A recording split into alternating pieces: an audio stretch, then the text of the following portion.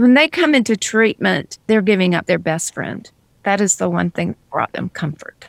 We're giving up the friend, so we're grieving that loss. When they do this exercise, it is an eye-opening experience for them to see exactly what it cost them. Like it or not, you, me, and everyone else, we all have a relationship with money. And for the most part, it's a complicated one. My name's Sean Maslick. Welcome to the Most Hated F Word podcast. As a certified financial planner, I want to take you on a journey as we throw out the technical finance books and shift our focus towards our minds, our money, and what matters most. If you're looking to improve your relationship with money and build true wealth, you're in the right spot. Finances does not need to be the most hated F word. Welcome back to the Most Hated F Word podcast. I am glad you are with us this week for another fascinating conversation. Before we get into this episode, if you can please do me a favor, can you head over to Apple Podcasts and leave a review? It really does help. And also, send an episode to your friend. If you think they would enjoy the show, that would mean a lot to me. So this week, we have an episode that was recorded last year, but the audio file, for some reason, was corrupted. And thankfully, with technology, I was able to get the file, and it is no longer corrupted. This episode is with Dr. Esther Maddox. She's been a certified financial planner since the late 1980s. Yes, that's right, financial planner since the late 1980s. And she's been a certified addiction counselor since 2007. Dr. Maddox has taught personal finance management at the University of Georgia, Kansas State University, and she also sold financial products and worked as a fee-only financial planner. You can see she has a large breadth of background as she's done so many different aspects of financial planning. She's also worked as an addiction counselor in many different types of settings, from hospital recovery centers, individual and group counselor, and intensive outpatient treatments in centers and residential treatment centers. Dr. Maddox holds a PhD from Purdue University and a certificate in addiction and prevention studies. She is a fascinating individual, and she works in the intersection of money and addiction. During this conversation, we talk about the total cost, time, and toll of financial addictions. We discuss dissolving unhealthy financial behaviors, how to change, the value of acceptance and communication, and how and why grieving is part of the change process when examining our financial behaviors, and so much more. I hope you enjoy this conversation with Dr. Maddox.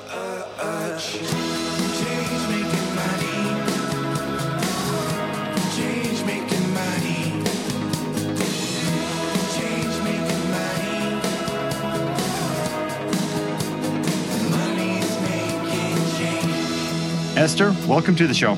Thank you. Well, I'm very excited. And like I said, you came as a highly recommended from a previous guest. And as I started diving into your background, reading about your work, I'm fortunate that you sent me some background information on the programs you run. And I think today's conversation is going to be quite informative for many different reasons. And when I was prepping for this, I thought that the intent of my podcast is examining the intersection between our minds, our money, and what matters most. And as I started reading your work, I really saw that you look at two things that I think are going to be beneficial for today's conversation. And one is all the hidden emotions behind money and anything else that causes emotions in our lives that we tend to avoid. So I'm looking forward to diving into all the hidden emotions that keep us stuck, so to speak. And the other one is change. I feel like you have a lot of experience with the clients that you work with on seeing change, help facilitating change. Your programs are really focused around change. And change is one of those things that is just, it's been researched on many different studies how difficult change is. And I like your approach to change. And whether it's money or some of the addictions that your clients have, we all tell ourselves these stories as we're going through change, as we don't want to change. And I think all of this is so applicable to our relationship with money. So I'm really looking forward to having you on the show today. Thank you. I'm excited. This is wonderful. I appreciate you inviting me. Yeah. So why don't you first tell us a little bit about yourself? In the background, we heard you were a CFP in the 80s. You had a fee-only financial planning practice. You then started working as an addiction counselor. Maybe give a bit of history on Esther and what you focus on today. Oh, I love that question because it's a great way to start the conversation for today.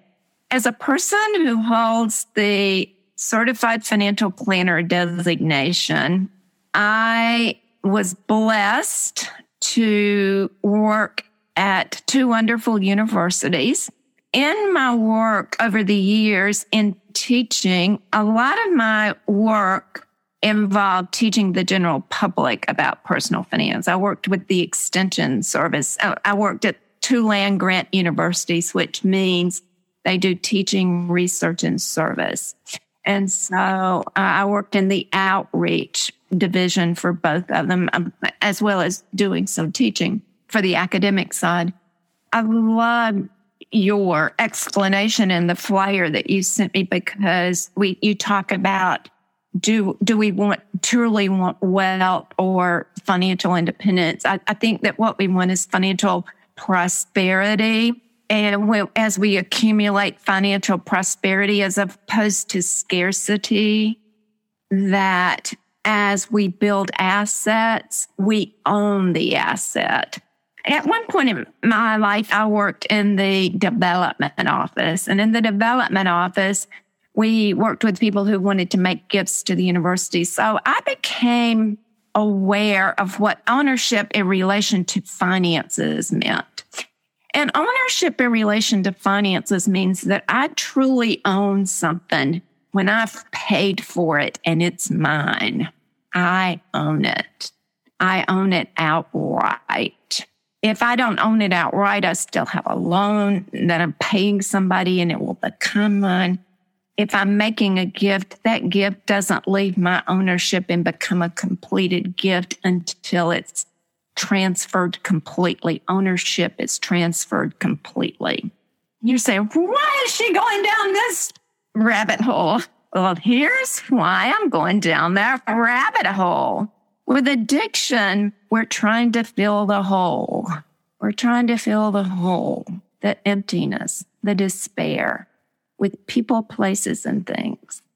The despair, the feeling that I'm in a hole and I can't get out, comes because we've displaced ownership of personal functioning externally.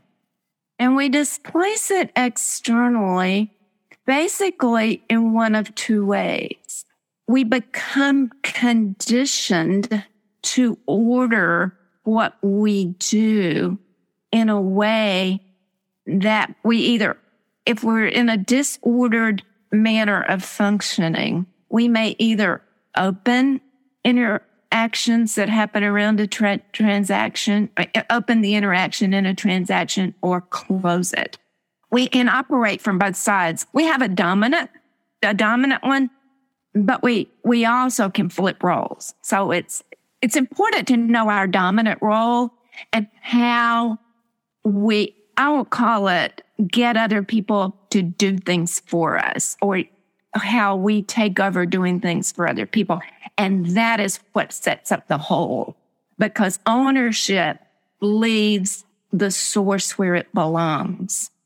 And when a pattern repeats, when ownership has been displaced and the pattern repeats over and over and over and over again, it becomes ingrained, it becomes learned. We attach to it and it becomes what we believe, and it becomes the method that we automate, that we then form, that guides the formation of how we create what we do. We create what we do by what we allow and what we don't allow into our lives. a couple things that really stand out to me. One is a big focus on ownership. I really appreciate your focus on ownership in the context you just described. When we think about personal finances, you kind of started out saying when we own things without debt, we really own them. And a lot of time, the narrative or the story that goes along with personal finance and becoming wealthy is, what do you own? How much do you own? How many investments do you own? How much property you own? Something that I'm hearing come out of what you're saying is, even having, and I read this in your work too, is that there's another side of ownership of that agency within ourselves that then forms that relationship that we have with our money. And at the start, when you said prosperity versus scarcity, that really reminded me of that as well. Is we can own hotels and expensive commercial build. We can own all these sort of assets, but if we have no ownership over our thoughts and that relationship, then it puts us in that scarcity mindset. And at that point, we do question, what is wealth? I really, really like that idea of ownership and reframing ownership to that self-agency and how much do we own of the thoughts that we have. I've also often talked about the iceberg model, and you really, really reminded me of that when you talk about the patterns and the beliefs that we have. And when I look at our personal finance or any change, is the top of that iceberg, the 10% that people see, or the part that we see is only 10% of the iceberg. And our financial decisions or our behaviors, how we show up, is only 10% of the real story. Everything's underneath. And when you talked about displacing patterns, I do want to go to the question or ask you a bit more of that displacing patterns, but that really made me think of all of those thoughts, feelings, and beliefs that we have below the ice or below the waterline on the iceberg. When those are displaced, they've got to show up in some capacity. You talk about in the reading that I've done for you or on you is that displacement of ownership. Can you maybe explain some more of what you mean by displacement of ownership? And you did already, but maybe in a context of addiction or money, anytime we're trying to have a change. I want to back up a little bit before I give you the example and say that if we grew up in an environment where there was a dominant personality that determined what we did, that skill set does not get developed. That is what we transfer in displacement of ownership. Can you repeat that again? I think that was really, really good. When we grow up in an environment, and let me say that we have different roles in the environment we grow up in. The firstborn will have a different role than the secondborn. So the firstborn is like, it might have the pattern. It's going to generalize this. There's a fabulous book that if you haven't read it, it will give you some insight into where I got this. The first class I took in addiction and prevention studies was about families and addiction. It's a wonderful book. It's called Another Chance by Sharon Wegscheider Cruz. And she talks about the roles in the family. The family organizes around the person that has the disorder. And the two, let's call them parental figures. They can be guardians. They might be the birth parents. They might not be. But the environment the children are born into, they will take on roles. We'll call it person with the disorder and the person impacted by the disorder. Because when we're doing a diagnosis for entry to treatment, we talk about disorder, not addiction. And we talk about whether there is no disorder, where it's low risk, mild, or severe disorder, mild, moderate, or severe disorder. So the label we use is disorder. The family becomes disordered when the person with the disorder does what they do. The family member impacted by it, we'll call it the companion, life companion, organizes around the person with the disorder. And then because the person, the family, someone impacted by the life companion is so focused on the person with the disorder, then the family, the children adapt to what's happening there. So we take on roles. We learn those roles. We take ownership in those roles to adapt to that environment instead of, because the focus is organized around the person with the disorder, there are developmental dysfunctions based on the role we played. So when someone is in the role where they're dominated, they don't develop the ownership of their capacity to identify, define, and voice what they need. So they displace it externally when they're in relationships, like a personal relationship, an employment relationship. There are some, if you want to kind of generalize, the next birth order is probably given too much freedom. And then the third one is just kind of lost. And the fourth one uses humor. So we all have a mechanism we use to displace our ownership. Right. So in the work I do, I work to help people see how and where they displace their ownership. Now, getting back to the original question you asked, when we function in an interaction, there's a stimulus, there's a motive behind every action we take. Mm-hmm. That sets up some kind of want or need. If we're in help, we're identifying a need and taking actions to meet that need. If it's a want, we have a disturbance going on within us. We know we're disturbed. We think a certain action will go to the specific outcome we think will help us relieve the disturbance. It doesn't relieve it, so we need to medicate it. When at that point of displacement, so we've got stimulus, need, decision, action, and review. In a model where the person, let's say the person with the disorder, they get disturbed about something. They take a drink. They take a few drinks. They don't go to work, and then they can't pay bills they incurred. Well, they stop right there in the transaction. Stimulus, need.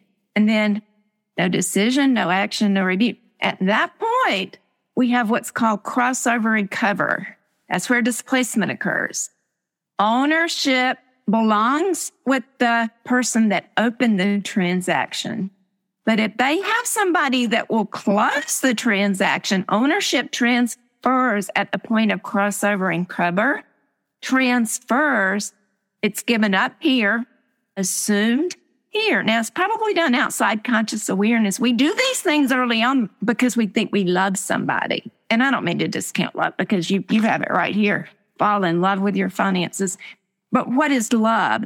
I affectionately care for your well-being versus I use you to meet my needs. So if I grew up in an environment where I didn't learn how to define what I needed, then guess who I'm going to be drawn to? I'm going to be more than unconsciously willing to attach to that transfer.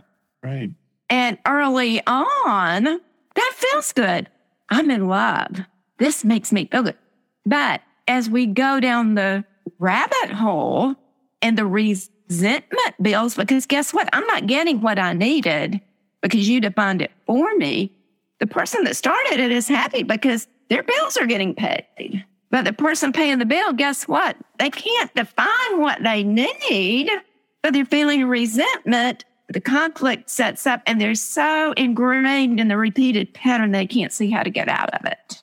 So in the work that I do, I'm trying to help people. And you know, the difference between what I do, I love that you talk about mind. There's mind, body, spirit. The body is the vessel that contains the mind, which directs the spirit. And what's happening with displacement of ownership, spirit, that the power and energy leaves the original source and is transferred to the closer, which sets up the resentment, which both try to medicate, but they try to medicate with it different ways. The closer tries to medicate with the opener. The opener medicates with substances. It can be gambling. It can be substances, alcohol. It can be drugs. in the work that I do, it's like when we go to a physician, and if we have a bone that is severely displaced, they can take an x-ray and the physician can replace the bone to its original source.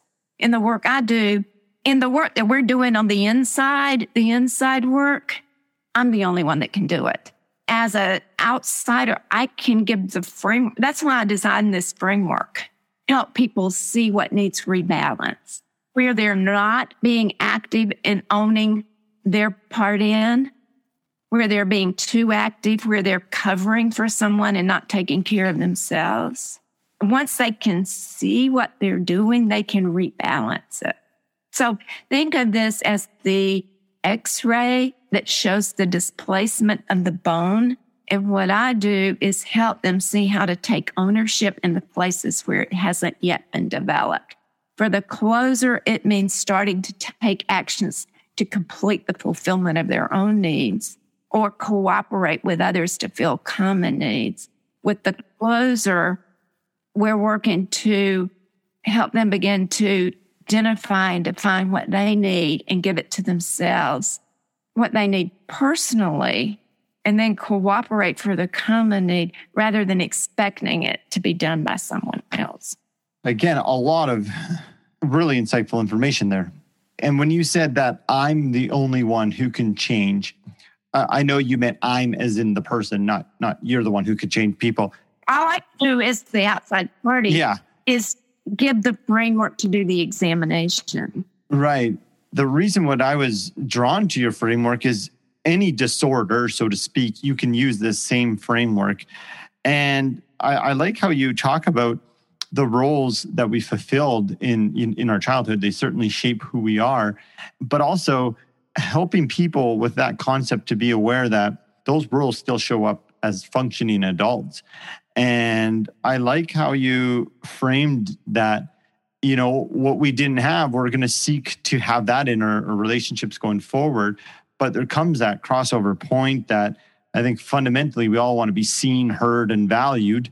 And when we don't feel like that, your exact word was resentment. And we can see that show up in relationships with money all the time when someone wanted to be taken care of, but now they lack that feeling of being seen, heard, and valued. And resentment can show up. But you made that point, if they don't know how to get out of those patterns.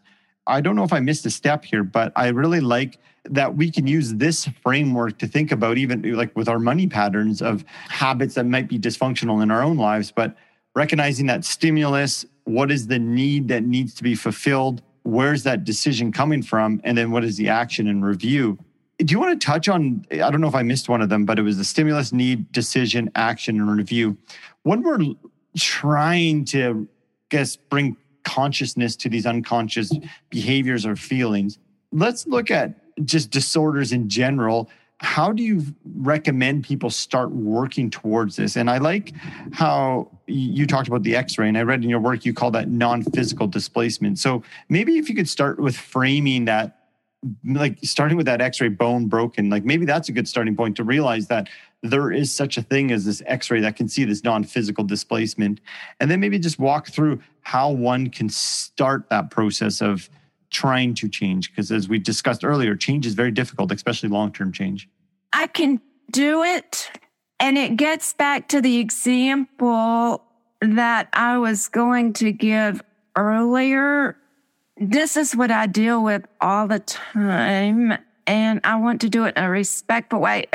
What I'm seeing in my mind is the specific examples, but it's very important that I respect anonymity and confidentiality. So I'm trying to set the framework in my mind so I respect, because I have real examples. Right. Yeah. In my mind, setting the framework to give the example to be respectful of my clients, because I literally deal with the dissection, taking it apart, helping them look at it.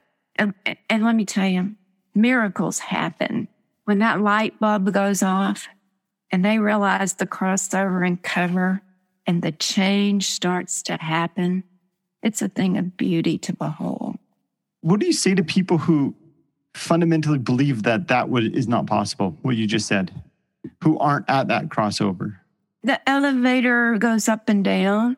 We might not have gone as far down in the elevator in the hole as we need to go to be able to see it. So here's the example.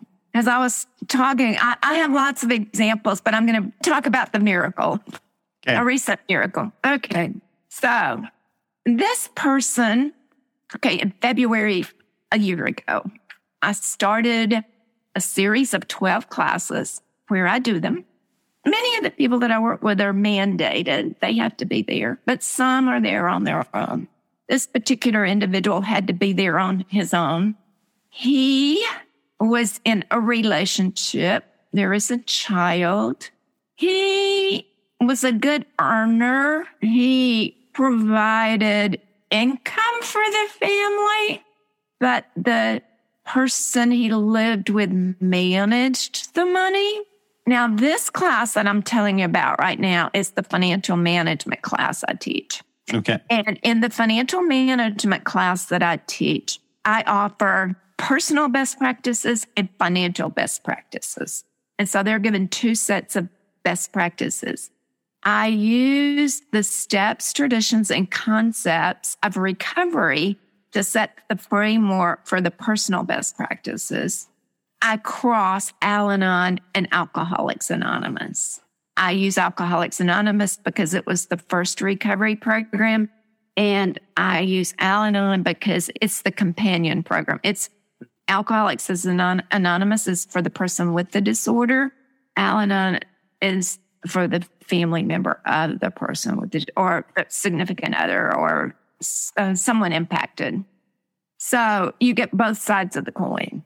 And so we cross step one, tradition one, concept one, and we go down all 12. So each week that I'm doing that, I am also doing financial best practices. I've been in financial planning since 1973, okay? So I have, just as I've developed this framework for looking at behavior, I've also developed a financial best practices checklist that takes us through all the components of the financial plan. And there are affirmations, there are I statements that I will set aside $1,000. If I'm starting from zero, I will set aside $1,000. I will save for my seasonal expenses. I have them calculate what their seasonal expenses are. I will save for emergencies. I will have enough set aside for emergencies that I will be able to meet them when they come. And then I will add to if I have a 401k or a retirement plan at work, I will add to it on a regular basis. So they're getting those best practices on the financial side,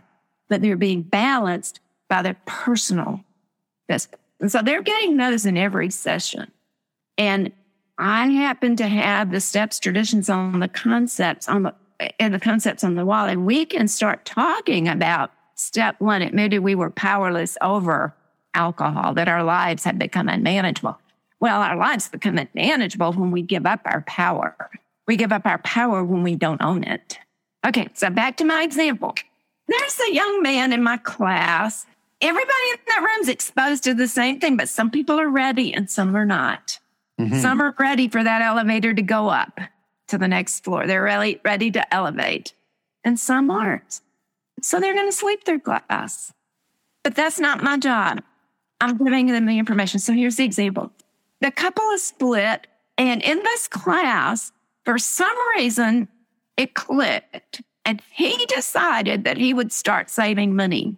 And as this class started in February, we shut down, and about a month in for COVID, we came back. He worked the whole time. We came back in June, face-to-face, with social distancing protocols. And I was stunned at how much money he had saved. He just started paying attention. Early in my model, one of the things I say is focus our attention, connect within, recognize, identify, define, voice, put into words. So we image what we want to do. We define, we put it into words. He decided that he wanted to start saving money. So the shift occurred at that point. At that point, he started taking at the point of crossover and cover, instead of letting her be responsible for completing the actions, for meeting the financial needs, he started doing it. He started taking the action. Well, she wasn't in recovery. He is. One of the problems that you will find if you're working in recovery is if both partners aren't willing to do the work, if this one stays on the elevator floor where they were and the other one starts to elevate, that can set up problems, but a different set of problems. So as his elevator started going up and she stayed here, because these people have individual consultations, not necessarily with me, but I can give information to the program director. We were noticing that he was either working all the time or he was spending all his time with the partner who he's separated from because he's living where I work until a certain point. And she was getting a resentment, but he was not taking care of himself. He was not taking a vacation. He was not having any downtime. He was either working all the time or going to take care of the family. And one day I said, are you going to ever take care of yourself? And he started thinking about it. And in the meantime, when I got back in June, he told me how much money he had saved. He had gone from nothing. He came to believe that he could save. I put a little strategic plan up there. These are the best practices for building money asset. He followed them. Now, he didn't have the strength to manage the money himself, so he gave it to his employer, and his employer has been phenomenal. His employer held the money, encouraged him, doled it out when it was requested. So here's the miracle of the program. A year later, we left through COVID. At the end of the 12 weeks, he told me he wanted to be my co-teacher. So he started being my co-teacher in the classes. Oh, when we started the second time, he sat right there with me, co-taught it with me. And then this third time, I've got another co-teacher, and they co-teach it with me because, this way I can develop their capacity even further. If they're teaching it, they have to learn it deeper. Mm-hmm. 2 weeks ago, he had saved enough money and went on a weekend vacation with his buddies. He had only been on a vacation one time in his whole. That's the miracle of rebalance and taking back ownership. Beautiful to see. It is. And I think it really speaks to your comment right before the story is when you said when we give up power, or we give up power and we don't own it. And it seems like to him, he decided to take back his power and his ownership. And I think that goes to an overall arching belief that we talked just a bit before we record is no matter how much information we get on whatever disorder, money or other, until we have that ownership, like you talked about, I think change is hard. Well, it's always hard, but it's like coming on the other side to experience what this gentleman experienced. It's hard. And yeah, I just go back to this story reminds me so much of your opening statement about ownership of, of yourself is a key ingredient. Ownership, the creation of my life. Yeah. I've been given what I need to create my life. It's how I form it that determines what I get. Mm-hmm. What I have today is direct result of how I formed what I did. I saw in your program, you get the individuals, and perhaps this is part of the evolution of getting ownership, but I saw that you have your participants calculate how much their disorder has cost, what is the total consequences of their disorder, and the amount of time. Can you just speak to, I guess, the intent of doing that? And for someone listening, say they're having some struggles around financial management, or maybe it's shopping, spending, or whatever, or maybe it's some different change. What is the value of, again, calculating the total cost of the disorder? I think it was cost, the total consequence, and time. The easiest example that I can think of that comes to mind, I have actual examples. When I do training for counselors, mm-hmm. I take actual examples of how much people spend, because that is the first exercise we do, is for them to calculate what the cost is. For example, there was the cost of using, there's the cost of supplies, there's the cost of the consequences. If you have a DUI, it can get very expensive. If you're incarcerated, there can be a lot of classes, there can be a lot of fees, and they can show up. Well, one of the things that happens in the classes I'm teaching is that they start progressing, they get ready to graduate from either their program where I'm teaching the classes or from court. And their officer says, today's the day you graduate. You've met all your requirements. And then their fees may follow them. And a surprise will come up and say, well, you're not done yet because you still have $2,700 in fees from another location. So they get surprises along the way. So now I want to switch. I want to talk about, let's say, gambling. Just think about it. You're in Canada, right? I am, yeah. Right. Okay. In the United States, we have the lottery. Some people can go to the convenience store once every 3 or 4 months, spend $2, get a lottery ticket. Oh, I won. I didn't win. But then some people might view it as a source of income. And if they view it as a source of income, they might invest quite a bit. If you buy a book of lottery tickets, you could spend $300. And if you buy a book of lottery tickets a week, that could cost you $300. So do the math, 300 times 4. That becomes what competes with living expenses. That competes with investing money. I use that one just because it's the simplest one. I really don't do evaluations anymore, but sometimes I do just upon special request. But the first question I ever ask is, what were your drugs of choice and how much did you spend? If you're spending $20 or $30 a day, do the math. If someone is on pills, it could be costly.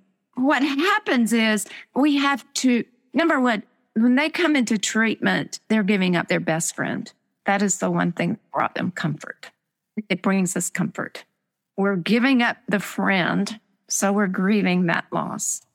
When they do this exercise, it is an eye-opening experience for them to see exactly what it cost them. And then there's the grief of the loss, the opportunity cost I gave up because I made the choice to use.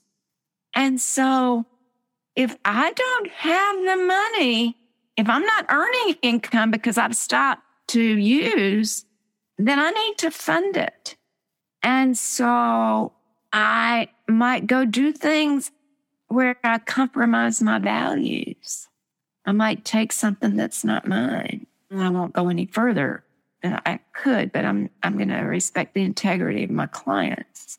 We begin to get away from what we might have valued, and that value leaves the hole in our soul. What happens with the ingraining is that first time we had that experience with a substance and it made us feel good. It made us feel like we belonged. When we never in our life felt like we belonged, we're going to chase it. But in that chasing, the drug loses its capacity to medicate. And so we have to have more and more and more to medicate. And the more and more we medicate to chase the high, we start doing things to chase the high. And that takes us down the elevator. If ownership was so displaced that we didn't have the skill set to know how to do differently, elevator can go to an awfully low floor. Yeah, so I certainly can see how that exercise, I would say, I don't know if the words help, but bring awareness to where the power is being displaced. And I could see at some points, though, some people might not be ready for that. And that exercise could, this is maybe you would have insight, could trigger something if they're not ready to come to terms with where their power has been displaced. But others, I could see it being very powerful to see that, well, I'm giving the power away in all these other areas. So I certainly see that as a powerful exercise. And Can I just tell you one more thing? Absolutely. Another story that I just love. Okay, so I've been doing this since 1970, not in the disorder arena, but finance. And so all my life, I always talk about the basic documents. We've got the cash flow statement and the net worth statement. Yeah. I have been teaching all these years, right? A year ago when I started teaching these classes where I teach them now, I had the most brilliant question asked I've ever had asked. And it is, how does self-worth relate to net worth? It just popped out. I said, well, that's a question everybody's going to have to answer for themselves. But I can tell you that as I developed the understanding of what I value, it informed what I do, and my net worth started growing. Mm-hmm. And, it goes back to your idea of ownership. You taking the ownership to understand what you value, and there's the result. Wow. So many insightful things, Esther, that you have talked to us today. I want to respect our time because we have a couple minutes left. I have a final question for you. In all your years of facilitating change, whether it's in the financial services or as an addiction counselor, if you had to write a letter to your grandchildren, your great-grandchildren on what you believe to be true about facilitating proper change in our life, what would you say in that letter? I would say, be true to yourself. Develop your capacity to be true to yourself. And this is how we become true to ourselves. We open, we focus within, we connect, we recognize, we identify, we define, we voice, we place and direct our presence, power, and energy and connect it with others. So we either fill our individual needs or participate in filling the common need so that the needs of most or all involved are respected and met. Well, thank you. I really appreciate that. And I really appreciate you taking an hour out of your busy day to come and chat with us. Your work is incredibly impactful, and the insights you shared with us today are, again, incredibly impactful. And I think the service that you're offering to people is fantastic. And I could hear it in the tone, we're on Zoom, in your mannerisms, that you truly believe in what you're doing. So I just want to thank you for the work you do, and thank you for your time today. Blessings. I've really enjoyed it. Yeah. Thanks so much. Thank you. And if there's anybody who wants to know more about you, some of the work you're doing, is there any places that you would point them towards, whether that's a website, your LinkedIn profile? I have a website. You can get to me through there. It's addictionfamilyfinance.com. It kind of went to the side in the past year when these classes I'm teaching are ramped up. I haven't given it attention lately, but you can reach me through there. I'll be glad to give you my email address. It's addictionfamilyfinance.com. Oh, well, yeah, just go to the website. You can get it. Okay, there. And I'll include that in the links. And it hasn't been given attention because so much attention. I'll tell you, the doors just keep it open for me to either do counselor trainings or do more classes at the place that I'm teaching, and do what I'm doing at this place for impaired professionals. So the website has kind of taken a back seat, but you can reach me through it. Okay. Well, again, thank you so much for your time today and your insights. Really appreciate you spending this time with us. Thank you for asking. My wealth is measured in how I spend my time. But now I write freedom story with every breath inhaled. Money is not the boat of life, it's just the wind in the sail.